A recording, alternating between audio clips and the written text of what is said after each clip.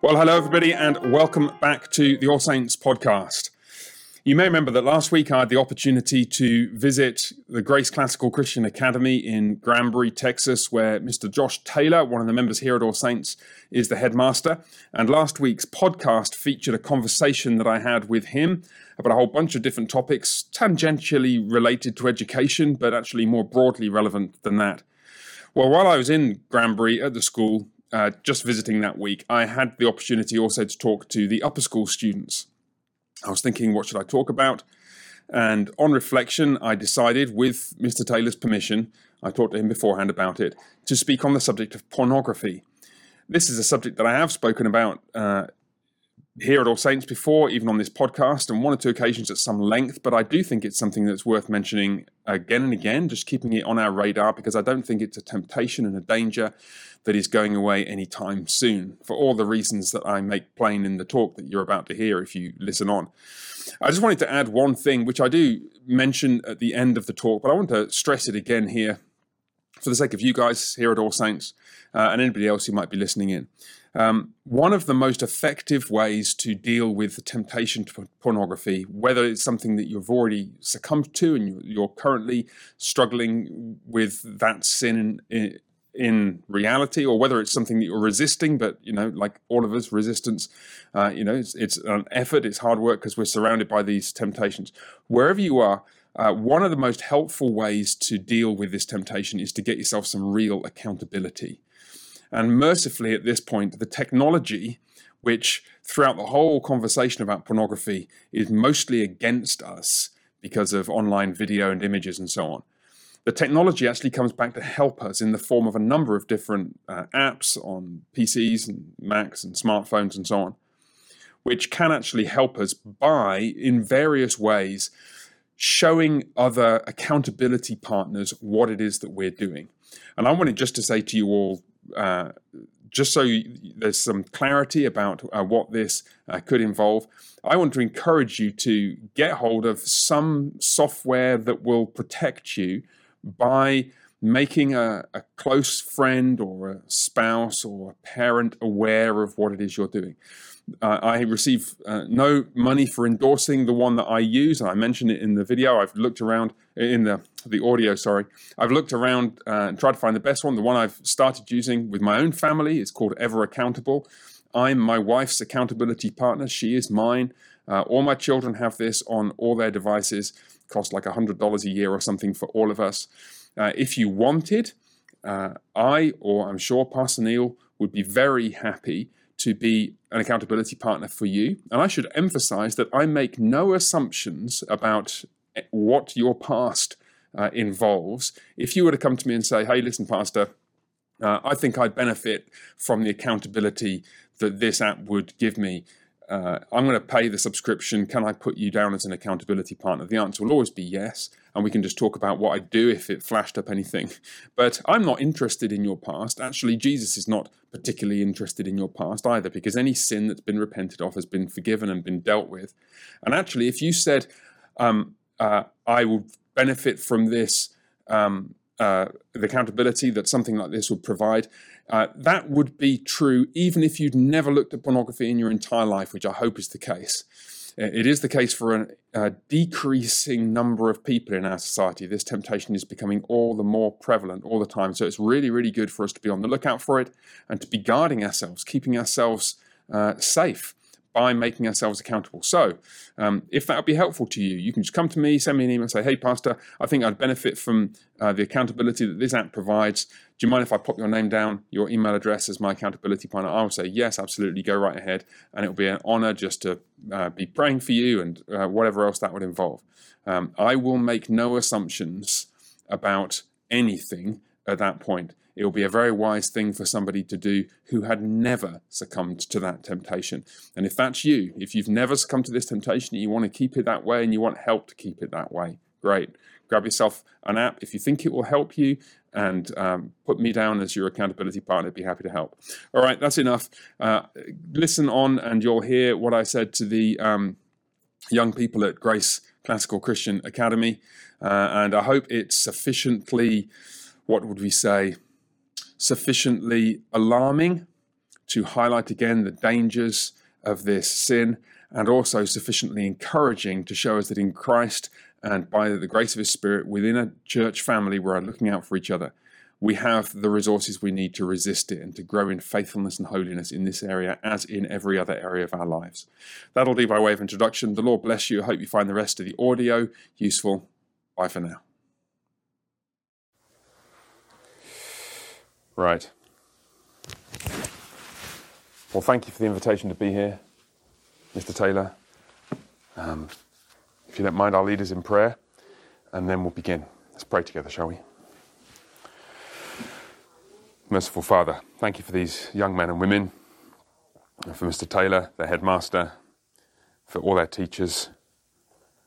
Watch over them this day, and watch over them and all of us now as we're reflecting on the teaching of your word and on how it applies to our daily lives. And we pray, Father, that this short time we have together would be transformative for these young men and women, that their families in decades and generations to come would bear the fruit of what we are going to be talking about this morning, good fruit, so that your kingdom may be advanced and your people strengthened and built up. And we pray in Jesus' name.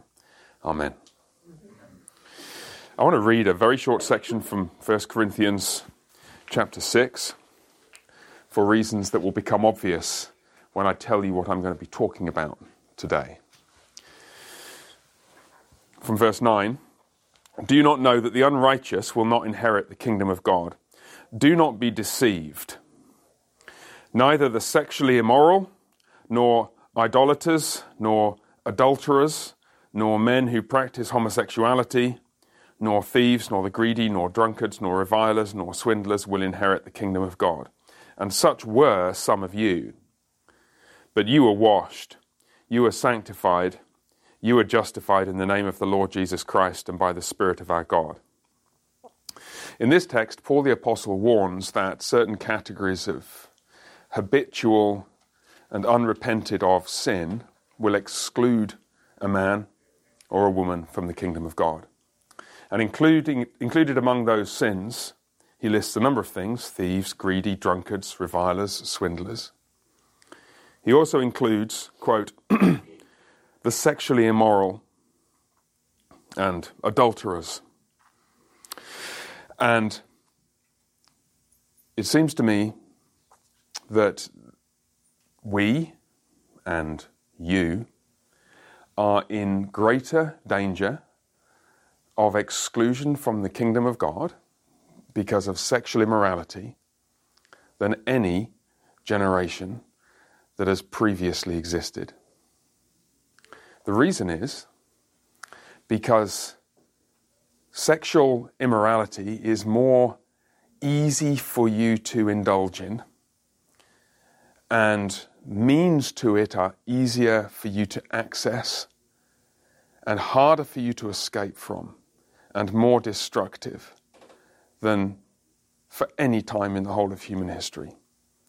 The reason is because of pornography, and that, with your headmaster's permission, is what I want to talk to you about today. By pornography, I mean images or video containing depictions of nudity or sexual activity which is intended to stimulate sexually the viewer.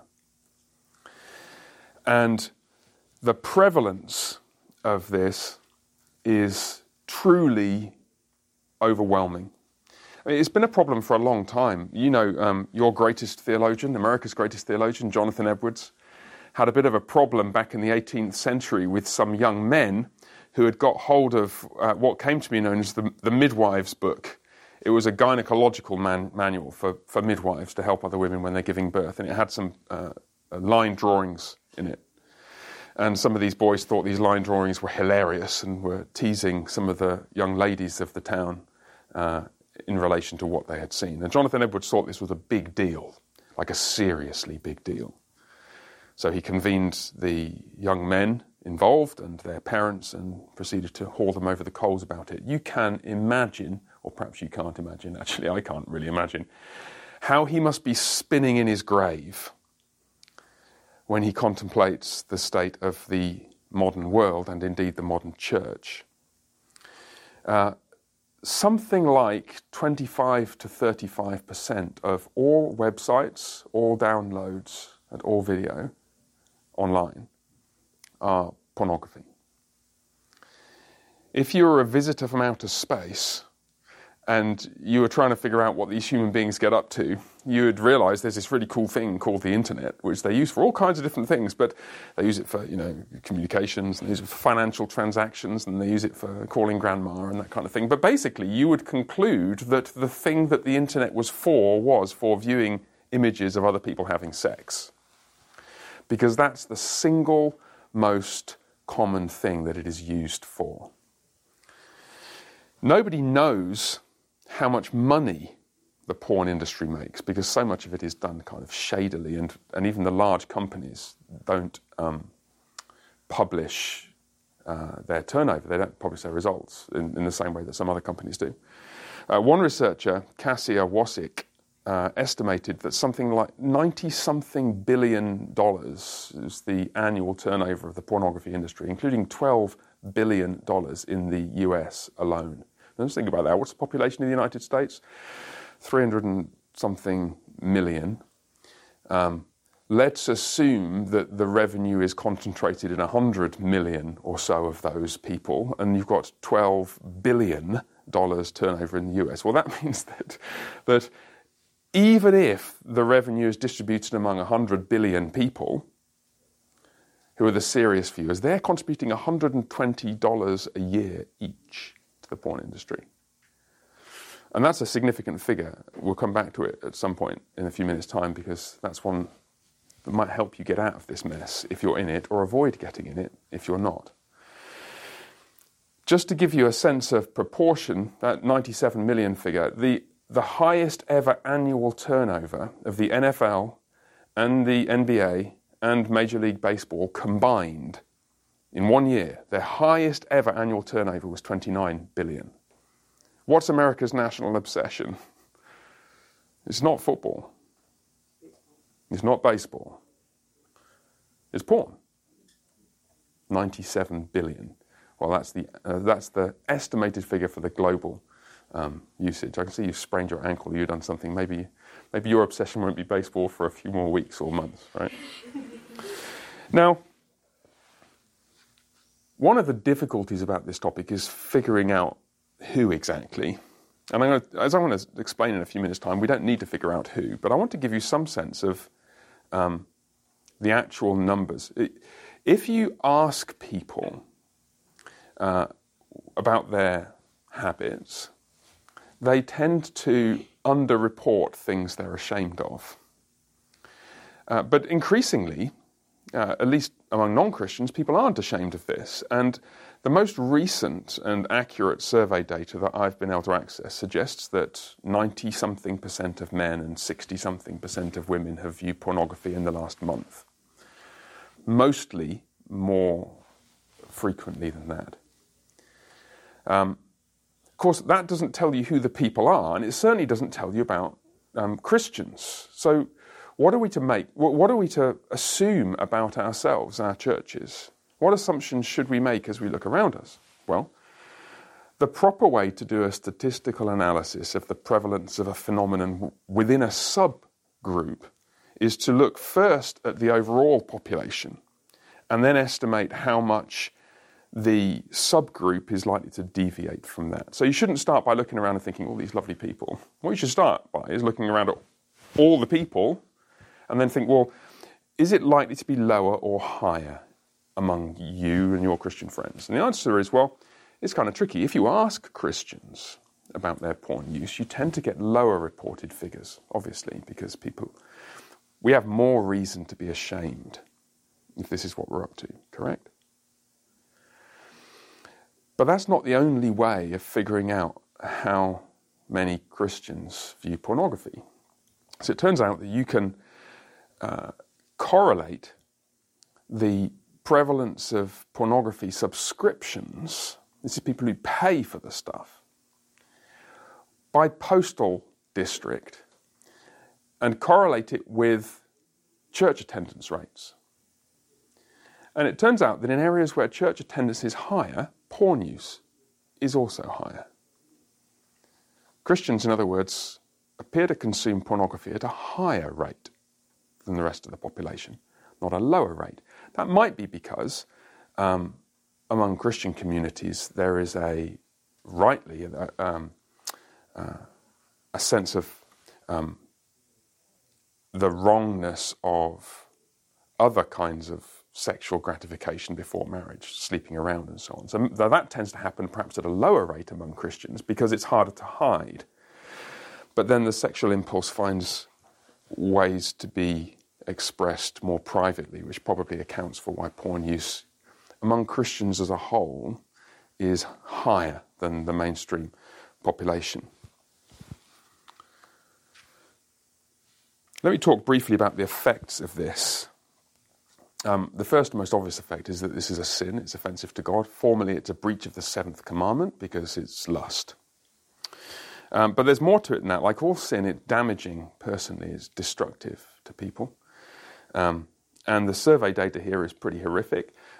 Porn use has been associated with higher levels of anxiety and guilt and low self-esteem and alienation from your friends and social isolation. It's hard to find anything that's more damaging to marriage than this. People who view pornography habitually are 300% more likely to divorce than those who do not. 56% of divorce cases in one survey were found to have involved porn use among one of the parties. It seems that porn use is associated, especially among men, with a tendency to have more aggressive and misogynistic attitudes to women. Men who view porn are more likely to not intervene if a woman is being assaulted, or to think that it's sometimes okay to be violent towards a woman. And you can understand why that would be if the descriptions to be believed about what some of that pornography actually depicts. 56% of porn users in one survey, this is really disturbing, admitted that over time their tastes, quote unquote, had become more extreme or deviant. Which is a little bit worrying when you bear in mind that if you even accidentally view child pornography, that is to say any pornography featuring somebody under the age of 18, you're guilty of a criminal offence. If somebody sends you a photo of themselves, or if you view accidentally a picture of somebody who's under the 18, you could go to prison. And so could they, actually. They will be unlikely to. But you could. So it's not something that we want to take lightly. It's hardly great preparation for stable, happy, married life. If I can just talk to the gentlemen just for a moment. Ignore this, ladies. Porn use has even been associated among men in their early 20s with increased rates of erectile dysfunction. If you don't know what that is, ask your grandfather. Okay? It's hardly a recipe for a happy marriage for you or for your future wife. So what's the good news? Well, such were some of you, but you were washed, you were sanctified, you were justified. I want to promise you that Christ holds out hope, both for freedom from bad habits that you've got into or just might be on the verge of getting into, and also freedom from bad habits that you haven't got into. You can keep away from something that's destructive, but you have to want to do it really badly. I'll tell you the most effective means I've found as a pastor of helping people deal with this issue.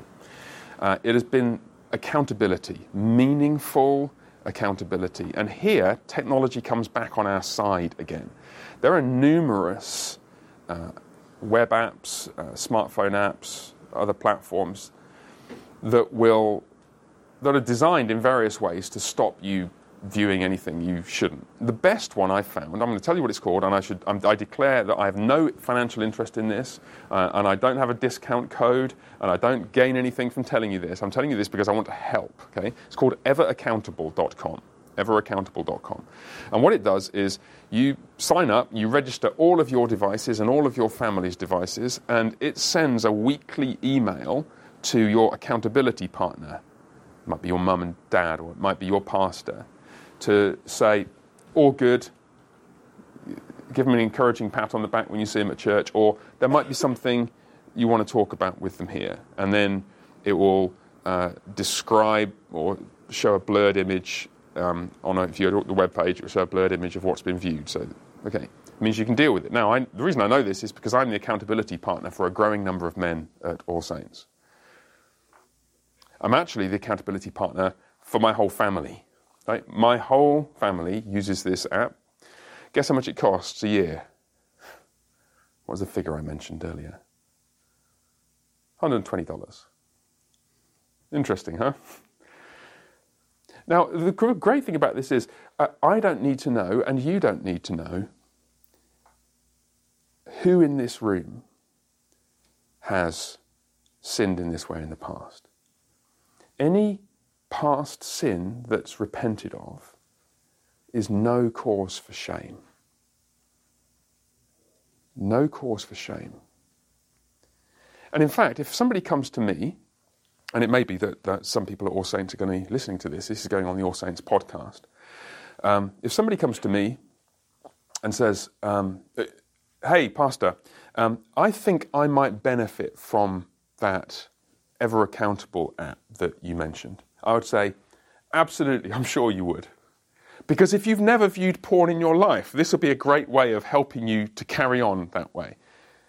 Any single one of you could go to your dad or to your mum or to your pastor and say, hey, Pastor, hey, Mum, I think I'd benefit from this Ever Accountable app that English guy came and talked about. What English guy? Oh, listen to that podcast or whatever it is that Mr. Taylor will be able to find this recording for you. Okay. I'm not interested in your past. Not at all. I'm interested in your future. And your future can, from this moment, be a future of being free, if you want it badly enough. In theological terms, what's happening with these accountability apps is that we're benefiting from the encouragement of the church. We're bringing forward the day of judgment when all our deeds will be exposed, and we're walking into the light, and you're safe in the light. We're all strong in our good moments, aren't we? In our good moments, we're able to resist sin. And what we're doing with products like this is to be as strong in our weak moments as we are in our good moments. So you don't need to tell me or your parents anything. And if your parents are listening to this, hey, Mum, Dad, I encourage you, unless there's a very good reason otherwise, not to probe into what your son or daughter might have stumbled upon in the past. Really, what we want is young men and women who are set free from this in the future. Men and women who are able to enter married life, to raise families, able to enjoy a relationship with each other, free from this wickedness and torment and guilt and misery. Wouldn't it be wonderful if you go to her father in a few years' time and he says, so I need to ask you some questions before you start dating my daughter. Have you ever, or are you still viewing pornography? And you say, well, you know what? When I was a young teenager, once or twice, I was just like curious and I didn't even know what I was doing. And I did look at a couple of things.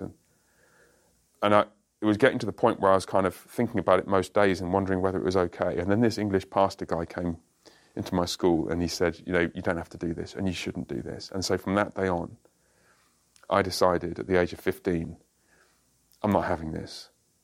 I'm going to get rid of this sin. And so my dad bought me Ever Accountable for Christmas. Could be the best Christmas present you ever get. And since that day, I've been praying that I would meet a beautiful, wonderful Christian woman like your daughter. And I've been keeping myself pure for her. Okay? If a young man ever said that to me, I'd be proud of him. And in Christ, that's what you all could be. Should we pray? Merciful Father, thank you again for these young men and women. Thank you for the purity that is ours in Christ. We pray, Father, that you'd sustain and strengthen them and their parents to take whatever steps they need to make the best use of the resources that you've put at our disposal, so that we may be as strong in resisting temptation in our weakest moments as we are in our strongest moments, when, like now perhaps, we want nothing more than to walk in holy and pure union with Christ all the days of our lives. And we pray in his name. Amen.